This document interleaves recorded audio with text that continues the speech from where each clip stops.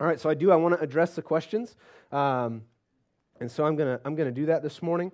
We had two actually really good ones. One was from our first discussion on salvation, and I'll kind of draw our graph again so you know where these questions are coming from.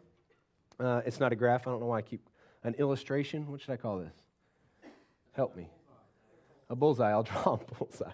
Okay, so if you remember what is the middle? Very good. Position. What's this one? Identity. Very good. That's why you don't have questions, because you're listening. And what's this? Assignment. Right? So our very first question came from the question of position. And the question was, we talked about in position, I kind of maybe rattled the cage a little bit, but really just kind of addressed the idea that I believe that salvation is vastly misunderstood within the Christian world. That we somehow believe that if I just pray a prayer, that there is salvation. If I just walk to the front, that there is salvation. And we look in the Scriptures, and Jesus, when he was asked about what do I have to do to receive life, Paul, Peter, these guys, they never paused and said, well, let me take you down the Roman road. And then at the end, you can pray a prayer and there will be salvation. Right? And so it's like, okay, well then what is in the Scriptures? Where does salvation come from? And we looked at this word, and it's just one word. Every time that people ask this question, what must I do to be saved? There's this word, believe. All right? So we explored what this word meant. And it doesn't just stand alone. It doesn't just mean believe in anything, right? But it's believe on the Lord Jesus for salvation. Meaning, and we use the example of somebody that's drowning. If you ever seen a video or a movie that depicts a rescue effort, when somebody is drowning and they are about to die, and the rescue diver is in the water, what does that person do in order to be saved, right? They cast all of themselves onto this diver. Literally, the diver takes them onto their back or wraps them up, that this person's complete dependency is on the rescue, right? Does this make sense? So this is how we unpack this word believe. That to believe on Jesus is to literally cast all of yourself onto Him, that He might be your salvation. Now, here's what I'm not saying. I'm not saying that doesn't come out as a prayer. That's okay. Some of you are like, well, I prayed to receive salvation. Well, that's okay as long as you believed first. As long as the prayer was a result of belief, this is salvation. I'm not saying that you can't pray in salvation, but I want to tell you that repeating words to a prayer does not save you. Jesus saves you, and belief on Him is what saves you. Does this make sense? You're good. So this is what we talked about. We spent a lot of time there. If you have more questions about that, hey, we've got a Facebook account and Twitter that you can hit us up on and find out. But I want to spend some time talking about what the question was. Okay? So somebody asked, okay, Acts 16 says believe. We understand that this is the word believe in Jesus for salvation. But there's this passage in James chapter 2. You ready? James chapter 2, verse 19. It says... verse 19. It says, you believe that God is one, you do well. The demons also believe and shudder. The question was, okay, if belief is all that there is for salvation, how is it that Scripture says that the demons believe? Are we saying somehow that there is salvation for the demonic? Well, no. Let's look at the context of this passage. What does it say before? What is the first sentence in verse 19? It says, you believe that God is one. It says, you believe that God is one, and he says, you do well. The demons also believe and shudder. So what he's doing is he's pointing to this statement that he previously made, right? He's saying that you believe that God is one. The demons also believe in this truth. And I want to tell you that all things have their origin in Him, right? We know this because we know where Lucifer came from, right? The leader of the fall came from the heavenlies. We read this in Isaiah, we read this in Ezekiel. Lucifer's rebellion came in the kingdom of heaven in fellowship with God. And it says in Revelation that he took a third of the angels with him in his fall. And we believe that he is somehow not crafty. He took a third of the angels who were worshiping in the presence of the King of Kings and deceived them to the point of exiting the kingdom of heaven. But I want you to know that the reason that spiritual warfare is so intense is because of this passage, because the demonic understand and know that God is one. They have been in His presence. They know Him and they know His authority, His power. They also know what is coming to them at the end of the age. The book of Revelation is no secret to the demonic. It is no secret to the enemy. It is why he hates you so much, because you are the thing that will prove his demise and send him into the very place that we think he rules. Reality is, Satan's not somehow with a pitchfork and horns in charge of hell, but Satan is in this very moment trying to avoid that punishment by corrupting the good and perfect judge. They are well aware of who God is. And it causes them, in this passage it says, and it causes them to shudder. You see this? This is not belief, what I'm talking about. This is not belief in Jesus for salvation. This is belief in something very, very, very different. This is belief that God is who He says He is, and my rebellion to that God is going to cause me to eternally be in a separation from Him. Does this make sense? And causes them to shudder. You see the difference? Do you see the difference? This is important. You understand? We believe on Jesus for salvation. This passage is talking about their belief and understanding of who God is. Very different things. Good?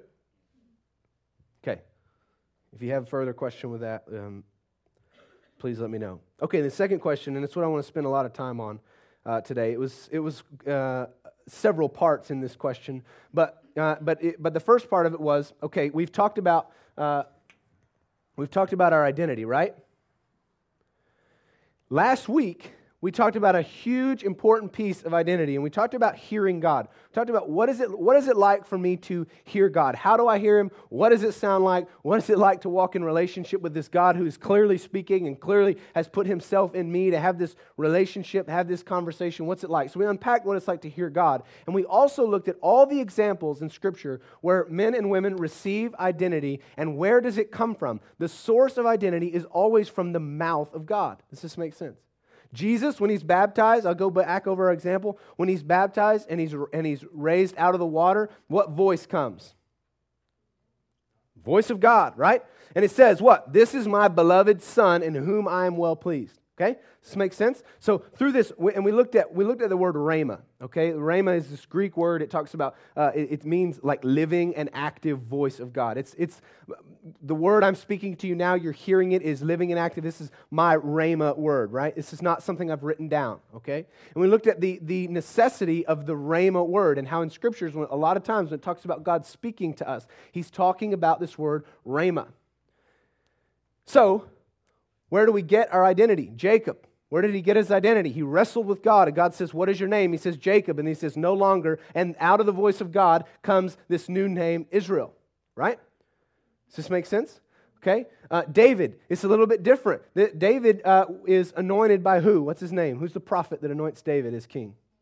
Samuel, right? David, going as a prophet, speaking on behalf of the Lord, utters this word that David is to be king. So David receives his identity through the prophetic word of God, right? Does this make sense? So in all situations, it may look different, but in all situations, it's through this rhema word of God, right? It's where people receive identity. So that's what we talked about last week, is how to hear. I want to talk a little bit more about that this week if we get to it. But the question was, what if I've gone before God and I've asked Him for this identity, and I've asked Him, who am I, right? And I'm not going to make you raise your hand, but some of you are like, okay, we've really been talking about this, and I have done that. I have put myself before the Lord in the quiet places. I have sought to know who I am. I want to know what heaven sees when it looks at me. I want to know what God has created me to be. I want to know my identity. And you've put yourself before Him, and many of you have come back and spoken with me about it, and you're like, I don't hear anything, right? I don't know. God hasn't said anything. I don't know who I am. And the second part of that question was, and then sometimes God has said who I am. And I'm going to address both of these, but sometimes God has said who I am. I've heard it. I've spent this time in prayer, and I know exactly what God is saying about me, and I don't really get it. I don't quite understand how this connects. I don't really see the fullness of it. I'm not real sure how to process it from this point. carrying forward, right? I may have heard it, but I don't know what to do with it. How does it work moving forward? Does this make sense? So two very, very different questions. I want to address both of them. I think that they both have the same, very much the same answer. So I want to attempt to look at that with you. Okay? Do you understand the questions? Everybody good? You're not as excited as you were 15 minutes ago. What happened? Focus. Okay, it's intense. Okay, sorry. Okay, so I go to 1 Samuel. I want to show you a few things. I just think for continuity, we're just going to stick with our examples. You can find these truths over and over in the Scriptures, but we're going to stay with kind of our three guys that we've talked about, Jacob, Jesus, and David, in terms of identity. But let's address both these questions with the same, maybe with the same answer. In both of these questions, we are asking a question about a process. You understand this? In both of these questions, whether you are saying that I have been before the Lord and He has not said anything, or you're saying He has said and I don't know how to ... right? Both of these questions are a question about process. The very first thing that we've got to understand, and we have to understand it very first, and we've got to be okay with it at the beginning, or the rest of this is going to be very, very, very frustrating. Remember last week and then the week before, I told you that you are in three places possibly in your life. You're either in a training ground, a proving ground, or a battleground. God is either teaching you something new, training ground, right? This is where we learn the new stuff, right? This is where the Holy Spirit is teaching us new things about us, about others, about the truth of God's Word, right? This is the training ground. Then we move into this proving ground where what we have taught now has to be proven in our lives. It is not enough, and we see it too much, but it is not enough for you to know the truth of God. It must process through and become your lifestyle. This is the proving ground. God has got to be able to give you truth. There's got to be a seed planted, and then that seed has got to grow, or the seed is worthless. You understand me? And then there's the battleground where what has been trained and proven, what has been ironed out in you, is now ready to go into places of battle where you are to do what the Lord has called you to do, and that is bring heaven on the earth. That is what you are supposed to do in your life. You are supposed to bring heaven on the earth. And God brings us to this place through training, proving, and battle, right? But we got to understand before we even get into that all of those things are a process. Does this make sense? And the best example that I can give you is a soldier.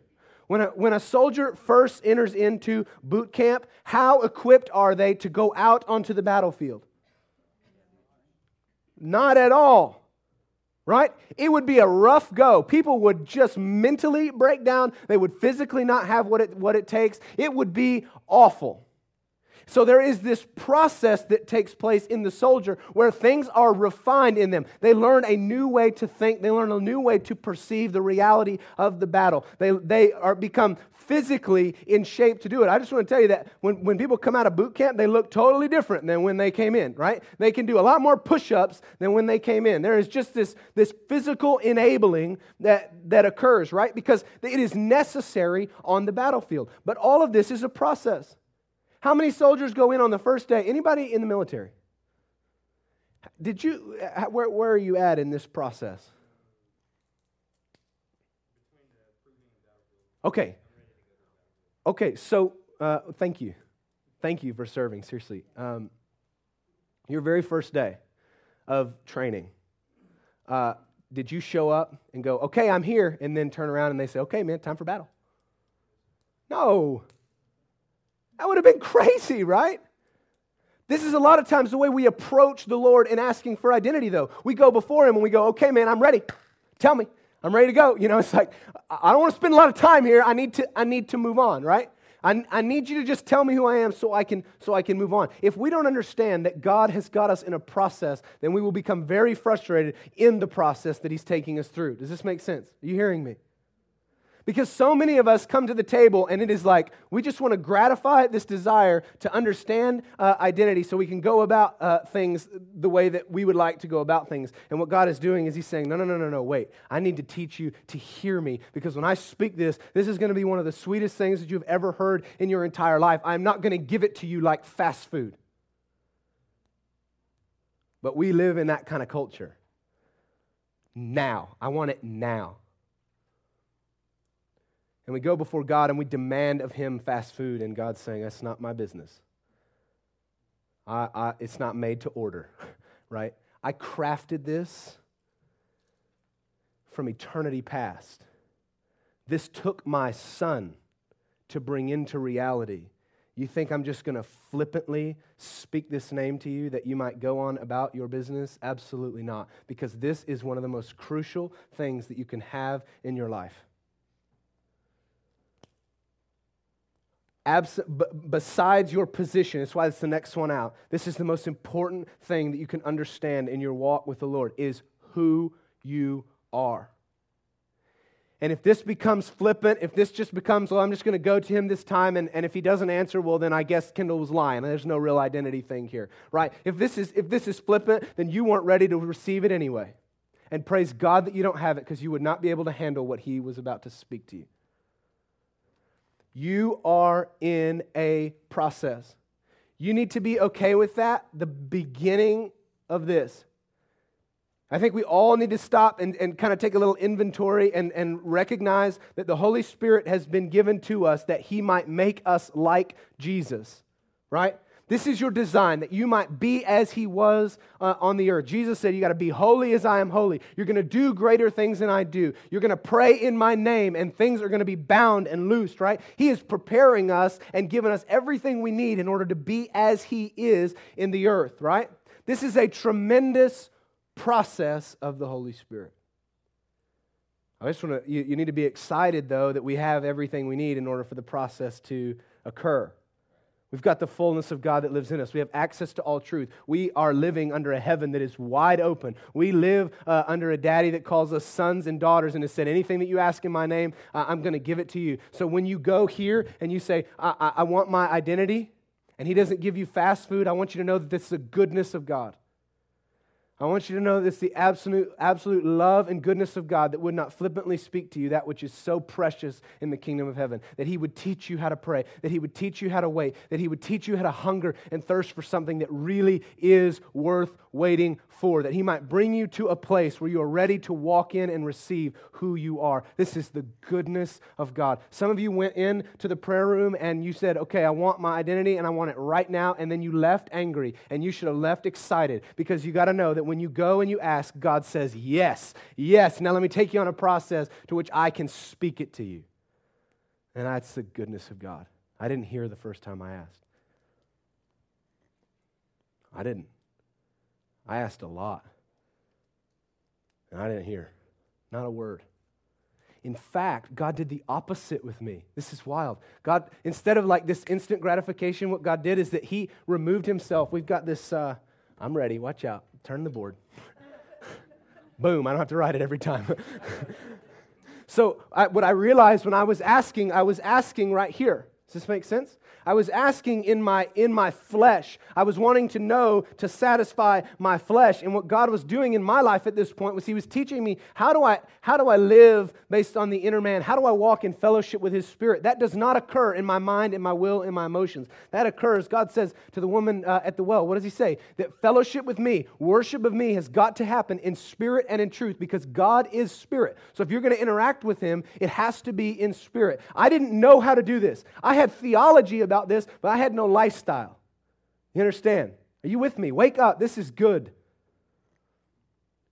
You have theology about this, many of you. You have theology about the Spirit of God and the intimacy that He gives us in His Spirit communing with ours, but you have no lifestyle. You have no actual time of intimacy. You have scriptures that you point to that you say it must be true, but you don't have it. And this word of identity is spoken right here.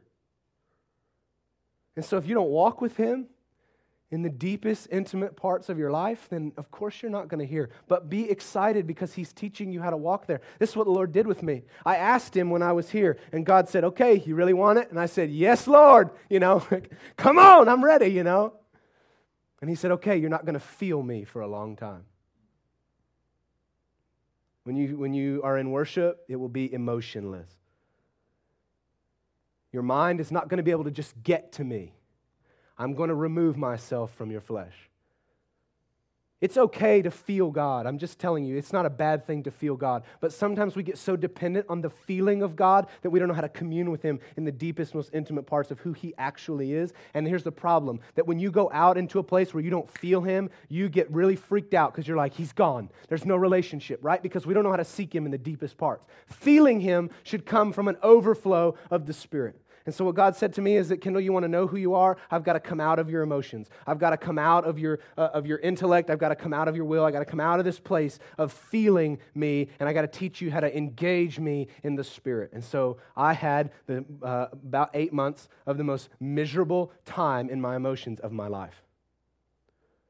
But what it taught me is I had to become so dependent on the feeling of Him that I didn't have any clue how to access Him in the Spirit. I remember the scariest part of it was I was a youth pastor, and we had this revival deal. It was this one-night deal, and 6 of my students were saved in that moment. And I remember freaking out because I was standing there, and like the thing that should be the most epic in my heart was I had nothing. I felt nothing. I was dead emotionally. And I remember freaking out and crying out to God. I just saw people surrender their lives to you, and nothing happened on the inside of me, and He said, it's okay, it's good, it's me. And that was the night where I finally said, okay, God, I just trust you. I trust you in this process. This is freaking me out, but I trust you in this process. If you haven't heard, if you've sought Him, and this is true about you, listen, this has to be true first. Man, if you have been bathed in the blood of Jesus, if you are His son and His daughter, you got to understand that the truth of John chapter 4 says that He is going to give you good things. And when you go and ask and you don't hear, you just got to receive it in goodness.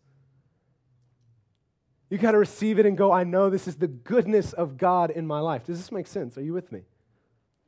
Because He's teaching you how to hear. He's teaching you how to listen. And then I promise you there will be a day. He is not evil. He is not cruel. God is love. God is good. There will be a day when that whisper comes, and I remember that day. It was like my emotions still had not returned, right? Like I still didn't feel Him. But you know what? I know how to hear Him. Oh, it's a sweet, good day when that voice comes and says, Kendall, let me tell you who you are. And it wasn't based in my emotion. I was able to receive it, and it wasn't before a few months after that God returned, and it was a glorious return to my emotion when I felt Him again. But I knew that it didn't depend on my feeling of Him because I had Him in the Spirit. You understand? Not if you understand, for real. Let's engage a little bit here. You good? Okay. So if you don't hear, don't quit. If you don't hear, keep going back. If you don't hear, engage the process. Ask God to keep speaking. Relent yourself to the process. A lot of you have not even relented yourself to the process yet. You haven't said to God, I'm available to you to do what you want to do in me. I just want to hear. And God's saying, wait, I want you to relent to the process. Because, here's the reason why. Because after you hear, it is a process. This is the reason that He waits for us to receive the process, because after you hear, it is a process. It is not an overnight thing. Again, we can't have this fast food mentality of God. When He speaks to you, who He's created you to be, right? Jenny, may I share when He speaks to you, Cheney, you are my songbird, right? You got to understand that just speaking that doesn't just like put us in the field of lilies skipping around, right? Okay? There's a process to come through that, right? He's just trained you in who you are. Now He's got to prove it and then take it to the battleground, right? So this is the second part of the question. But it's the same answer. It's a process. I want you to go, I had you turn somewhere, but I don't know where I had you turn you, but go to 1 Samuel. Is that where I had you? Yeah. I want to show you this. Okay, so go to 1 Samuel. We're going to look at these examples in process. Is everybody okay? All right. Sometimes I worry about you when you get really, really quiet. I'm like, I don't know if they're okay. Okay. Let's do, go to chapter 17. Okay, so we know the story of David. I don't feel like we need to give a ton of background here. We know, what was David doing when the prophet came? He was tending his sheep, right? The lowliest of all the brothers, right? Dad parades all of them in front of the prophet and says, are you sure it's not one of these guys? Because they're all pretty awesome, And he says, the Lord has chosen none of these. Is there any more? And he says, well, yeah, but it's the shepherd. Right? And so they bring David in, and you know the story, and there's just this incredible moment where the Spirit of the Lord is evident, and God says, this is mine. This is the one that I have chosen, right? And David is chosen to be king. He is anointed in that moment as king. Now, the next day, anybody know what David was doing the very next day? What? You mean he wasn't the king the very next day? Ha ha ha, yes. Participation. Right, but do you see this? Have you ever read this, or are you like me? You just read the highlights. It's like, oh, he said he was going to be king. Then he was king. He was messing Goliath up, and then it was like, oh yeah, and it's all these epic moments, right? Just because God came and said you're going to be king, right? I want to tell you that the very next day, the very next hour, he's anointed, and David returns to be a shepherd. He goes out to the lowliest, most non-glorified place on all of the earth, and that is picking up the poo of the sheep. You understand this? This is where David goes back and ministers as king, right? We want this glory, God, speak to me my name, and then I'm going to go out and I'm going to conquer, right? And I'm just going to be this person that on campus that people are just going to, my shadow's going to heal people. I read this in the scriptures, and I'm like, come on, I want it. I want you to know that you got to get back in the wilderness. And you need to be ready for God to take you back in the wilderness, because it's the best thing that He could do for you. Because just because He speaks your name doesn't mean you're ready to walk in it. But it does mean that God wants to take you in a process to teach you how to walk in it. Because as much as we love the Goliath story, I want you to know that if David hadn't had time in the wilderness processing the name, the calling that God had put on his life, David would never have been victorious over Goliath. Because what happens? David goes to Saul, and Saul says, all right, man, you really want to do this? You up for the task? Saul gives him his armor. Do you remember this? Yes. And Saul says, you got to wear my stuff in order to do it. What's David's response? No, dude, that's not who I am. This junk is way too heavy for me. I'm a little kid, right? And I already came packing heat. I don't need your sword, right? I already got my smooth stones and I got my slingshot. I know how to operate as God has called me to operate. I don't need your story. Come on. If you're not confident in who you are, then when the temptation comes to be somebody else, you will pick it up because you have not been in the process of the wilderness. David says, that's not who I am. And his victory over Goliath is only because the identity that God had given him was proven in the desert in complete obscurity. How many people knew David's name? Like 2. God and the prophet, right? And his dad. His dad wasn't even too fired up about him, right? The only reason David even went to go see Goliath is because Dad said, I need you to run a few errands, right? Not because Dad was like, dude, you are king, right? This was not the conversation. It was like, hey, here's some bread. I need you to really kind of get the gossip on your brothers. That was why David went, right? You understand this? There's no glory in that. Some of you are so after the glory that you have missed the process. Some of you are so ready, like God has spoken, I know who I am, and it is time for me to arrive. I need somebody to recognize that I am who I am and say, come on, I want to praise you. Oh, come on. Is it not praise enough for the believer that Jesus would look at us, adore us, and call us uniquely by name and then send us into a place to do business in His? Are you not satisfied enough with the honor of being called by the King of Kings and the Lord of Lords? Does it not do something deep in your spirit to have Jesus meet you in the eyes and say, I love you and I'm going to send you because I made you to be sent? Come on, why are we still after how man would praise us? God has favored you. Is there something else? Right? I'm done.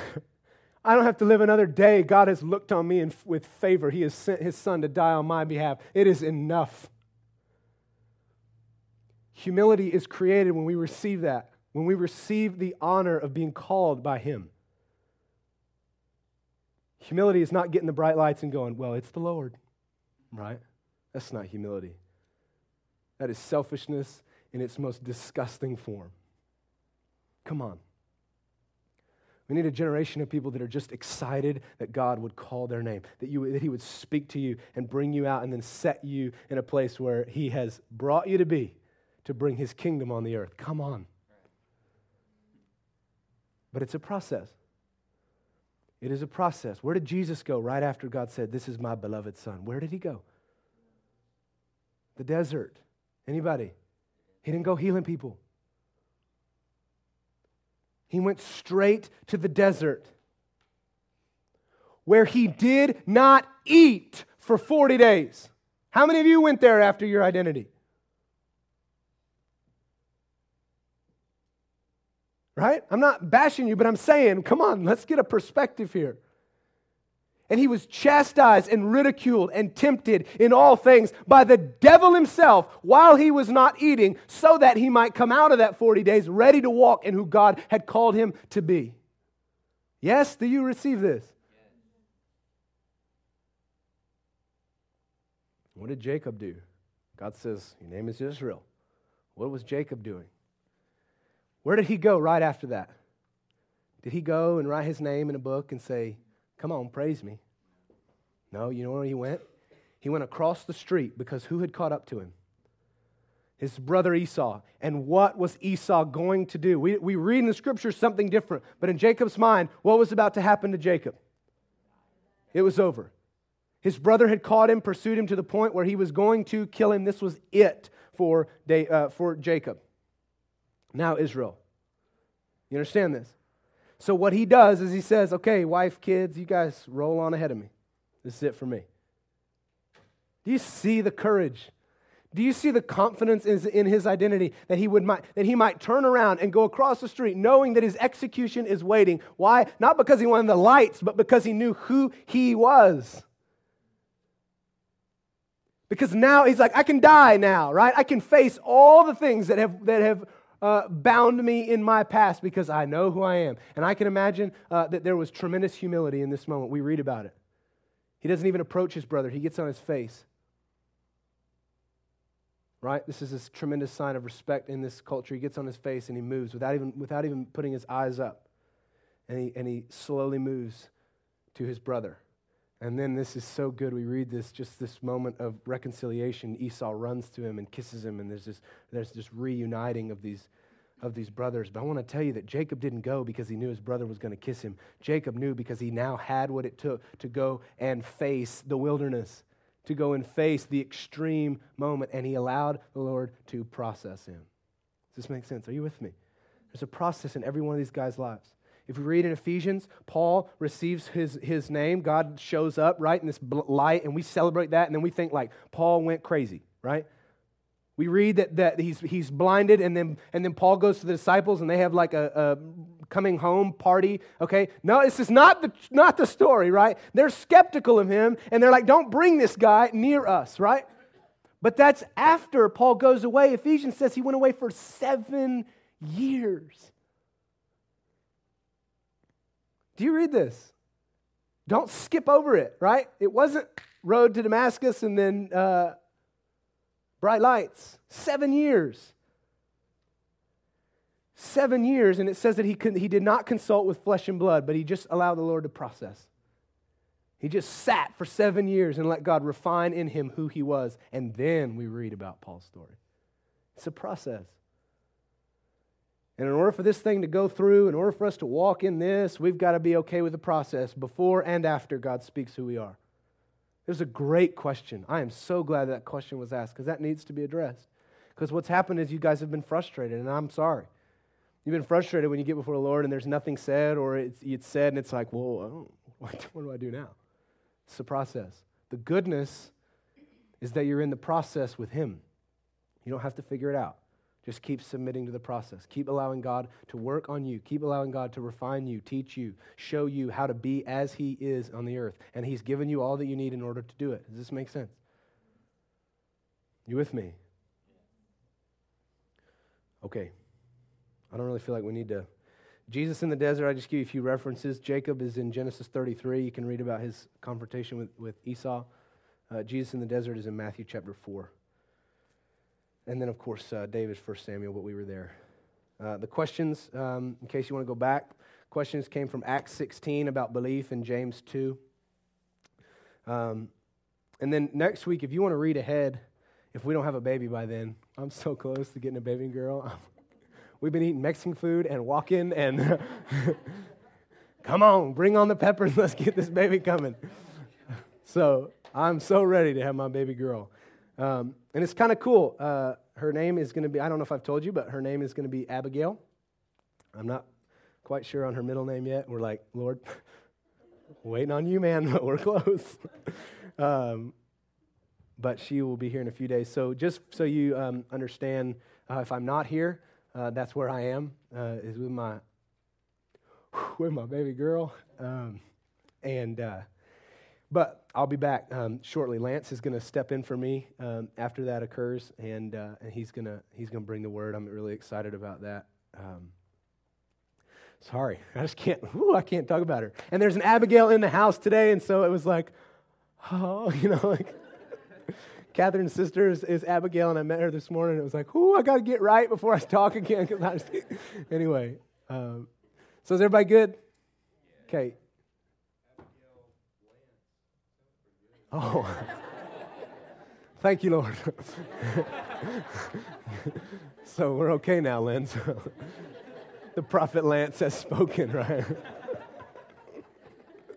Oh, anyway, sorry, we just took a wrong turn. Let me pray over you and we'll go. God, we just thank you for this time that you've been here. We thank you for questions.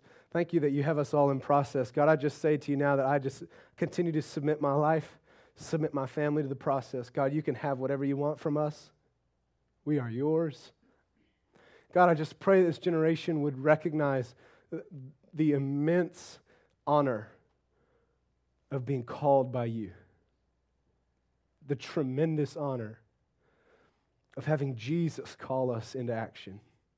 We thank you, God. We were not even worthy for the call, but not only did you make us worthy by dying on our behalf, what greater act of love could you have shown us? But then you gave us all of yourself and said, you are a co-heir with me. And everything that you have is now ours, and we can walk in fullness of life, and we thank you for that, God.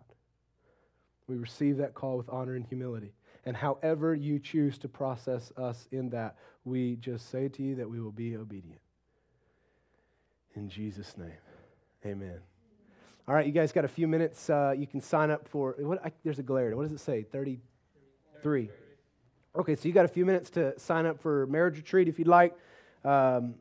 Chat, hang out, you're dismissed.